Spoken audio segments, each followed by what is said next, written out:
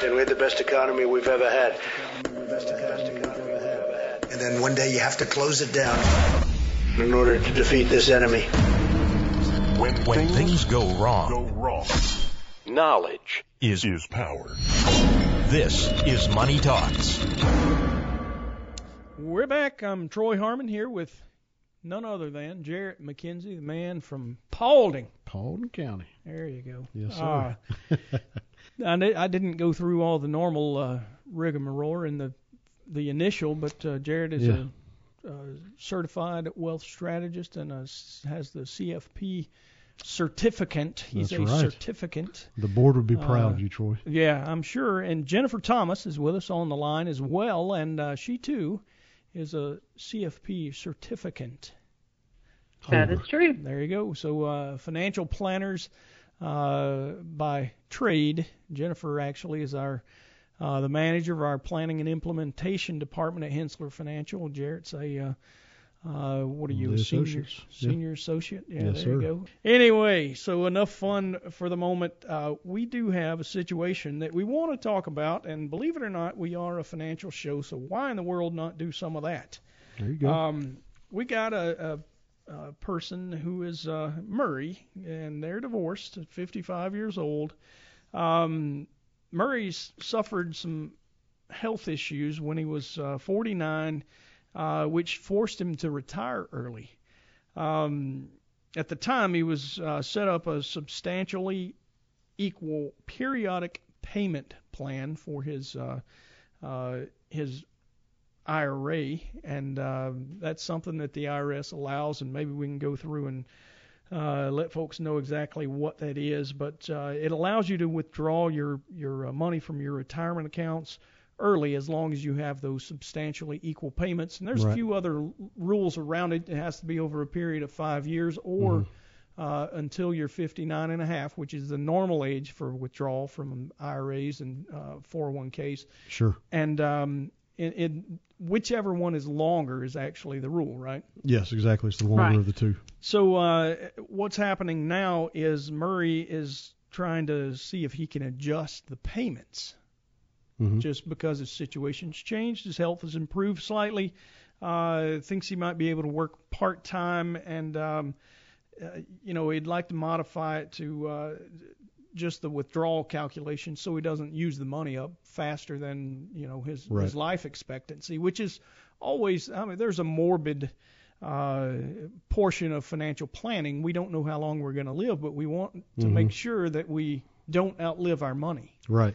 And that's kind of where Murray is. And like I say, he's hoping to work part-time until he can claim full Social Security benefits, which won't kick in until he's, after 60, right? Absolutely, yeah. Well, and you've hit on a key point there. It's when you're looking at longevity of assets and trying to make sure your money's going to last you, one of the most helpful things you can do is allow that tax-deferred money that's in the 401s, the IRAs, and those types of accounts to grow in that manner for as long as possible. That's one of the main reasons you put it in that type of account in the first place. And so these situations involving 72T plans or strategies are ones that are very circumstantial because it does kind of depend on what is the age of the client, considering that, somebody retiring at 52 may have to maintain those withdrawals for at least 7 years. As you said, there's a minimum of 5 at least, but if they're younger, they're going to have to continue to draw more out. And so there's this element of, okay, if you're doing this strategy, well, then number one, you're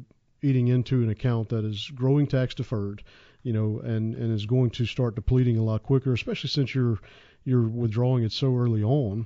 And so it can be somewhat dangerous to do in certain instances because of the fact that you may end up spending a lot more of those tax-deferred dollars early on than you really should, because that can have a meaningful impact. If you look at a financial plan that maybe assumes that, and then one in which you don't do the 72T and potentially, let's say you've got after-tax assets to get you to age 59 at least, or 59 and a half, so that you don't have to pay the penalty. Well, you can extend the life of those assets a lot farther. These things can potentially, I've come across a couple that really did put people in kind of a sticky situation where it changed the outcome of the plan if we assume that they try to utilize a strategy like this, simply because they would be pulling from those tax deferred accounts so early on. But if you let the plan assume that account continues to grow tax deferred over time, then it has a really meaningful impact in the long run, just because, again, those assets are growing tax deferred. But on the flip side, there are instances where this can make a lot of sense for someone that, let's say, retires without any after-tax money, does need access to funds in order just to live off of, and their only option is going to be from a tax-deferred account. This is a consideration that would help you avoid potentially incurring a penalty when you're retired, and you would otherwise incur it if it weren't for a 72T payment plan. And so in Murray's case, he does have the option to potentially modify it. There are some rules around how it can be modified, to what extent it can be modified, and then depending on the situation, are there going to be tax implications or potentially penalties associated with that. And so I think we can talk a little bit more about that in our next segment. But again, the point I wanted to make here is that these are very, very circumstantial. You cannot look at a 72T strategy and say this is good across the board for anyone. It is going to be very dependent upon that person's age and whether or not they've got the after-tax assets, sure, things of that nature. So yeah, it would be interesting to see just when these strategies make sense, and maybe we can talk about that when we come back. Yeah. Before the break, we were talking about a situation wherein Murray, who is 55, began taking substantially equal payments from his IRA due to some health concerns, and now Murray is wanting to see if he can make changes to that. We wanted to go over a few reasons why a strategy like this might actually work, but in Murray's case, he really didn't seem to have any other choice, had no taxable accounts, so basically he was left with this IRA. He wanted to get to the money, and since the age that you can do that legally without penalty is normally 59 and a half, he enacted this rule that the IRS actually allows to let you take those payments. Now, the rules around it, you got to take those substantially equal payments over a 5-year span, or until you're 59 and a half, whichever is longer. Correct. So, Jennifer, I think you had some commentary as to why we might do this, and Jarrett, I'll let both of you just have at it. Sure. Sure. One of the things that I mentioned, while it is possible that you are allowed a one-time change, which he could do to the required minimum distribution. One of my concerns with that is that once you change it that one time to the required minimum distribution, you cannot change it again. So I don't know what his particular health situation was before, but if there's a chance that could come back, and then he might not be able to continue the part-time job, and he would need more from his IRA before he turned 59 and a half, then it might be a case where he might want to continue pulling the amount that he's pulling now. And then if he's not using it, he can certainly save it and, pack it away so that it's there when he does need it. Or once he quits, once he turns 59 and a half, then he can stop taking the distributions completely if he has saved up enough where he can use that money instead. All right. So it's still not – you would still say maybe he ought to rethink before he goes and makes a major change, because it says his health has improved, but it doesn't really make it clear as to whether or not he's fully recovered from whatever ailment that he was dealing with. Well, I think if you're Murray going into the situation, before you really make a decision as to whether or not this is going to be the best course of action, putting that into a financial plan and seeing how that may affect the longevity of your assets otherwise, or the outcome of the plan, assuming that he has another option. Maybe he doesn't. In this case, we don't know exactly how much he's got in taxable assets, but generally speaking, you would want to incorporate that first, so that you can avoid taking from your IRA earlier than you really have to or need to.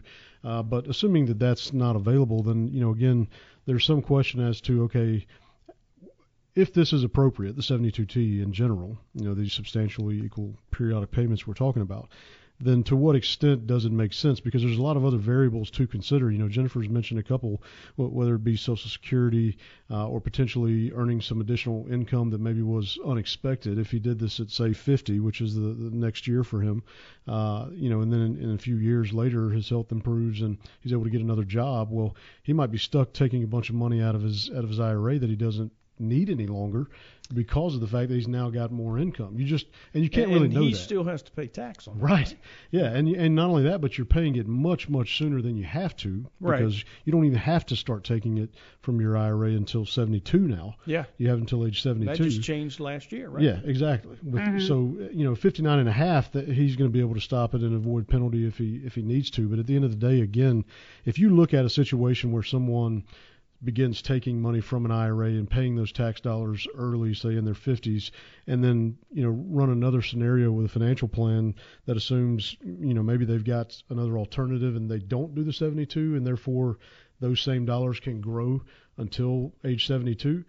The outcome of the plan oftentimes looks a lot different. It's a meaningful difference, but sometimes you don't really have an option, and that's really when these things come into play. And then Jennifer and I, in building the plans for the clients that do need to consider them, are really looking at, okay, again, as I said in the last segment, the circumstances of the situation itself, because you really have to kind of know the specifics for that client. And, it can be appropriate for one client and another client that may have similar situations or circumstances may not look as appropriate for them.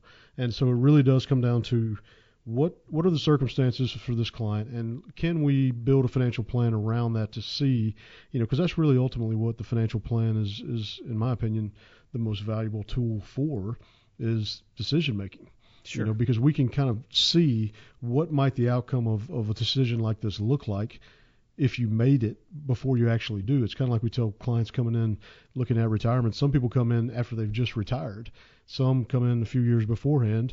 And when we have some time to run a plan and say, well, if you do retire in a few years, what does that look like? If they do need to make a change, they can do it based on what we see in the plan. Whereas somebody that, has either made a decision already to take a 72T, or incorporate that strategy, or maybe they've already retired. Well, you want to look at these things from a planning perspective before you make the decision. So I think that, if any of you out there are considering this situation like Murray is, it would be smart to work with your financial advisor, your CPA, someone who can help you sort of build that plan and give you some insight or perspective on what it may look like if you were to proceed in this manner. Yeah, and Jared, along with that, go ahead. The penalty, if you make a change and and then you change it again, or you do something that's incorrect based on the Rule 72T under the IRS, it's not a 10% penalty on your withdrawals from that point forward. They go back to the point where you started. That's a great point. It's retroactive. Yeah. So you need to make sure. That's why I would work with a professional to make sure that you understand all the rules. Yeah, exactly. So if you have a situation like this or want to talk about it and talk it through or get somebody to check your plan, you can contact us, 770-429-9166, Hensler Financial. You can ask for Jarrett or you can ask for Jennifer, and they can always help you, always willing to help. And, there's some folks that actually have tried to use this for just to retire early, and it might make sense, but a couple of points you made, Jarrett. Number one, more options are better than fewer options. Right. And the way that you do that is plan ahead. I mean, if you save, one of the things you guys talk about all the time is making sure that you have a diversity of financial vehicles that you can save through. So taxable is always, looked at as maybe worse, but sometimes it can actually be much better. Better to have it than not.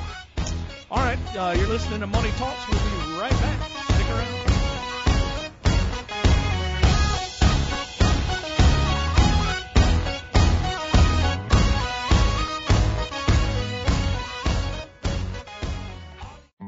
All material presented is from sources believed to be reliable and current, but accuracy cannot be guaranteed. The contents are intended for general information purposes only.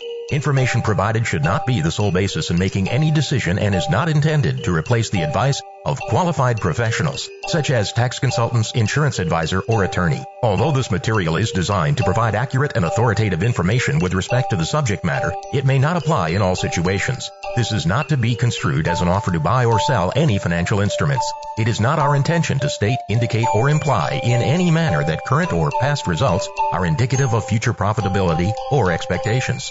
Portfolio holdings discussed are subject to change. There is no guarantee that in the future these securities will be held in the Henssler accounts.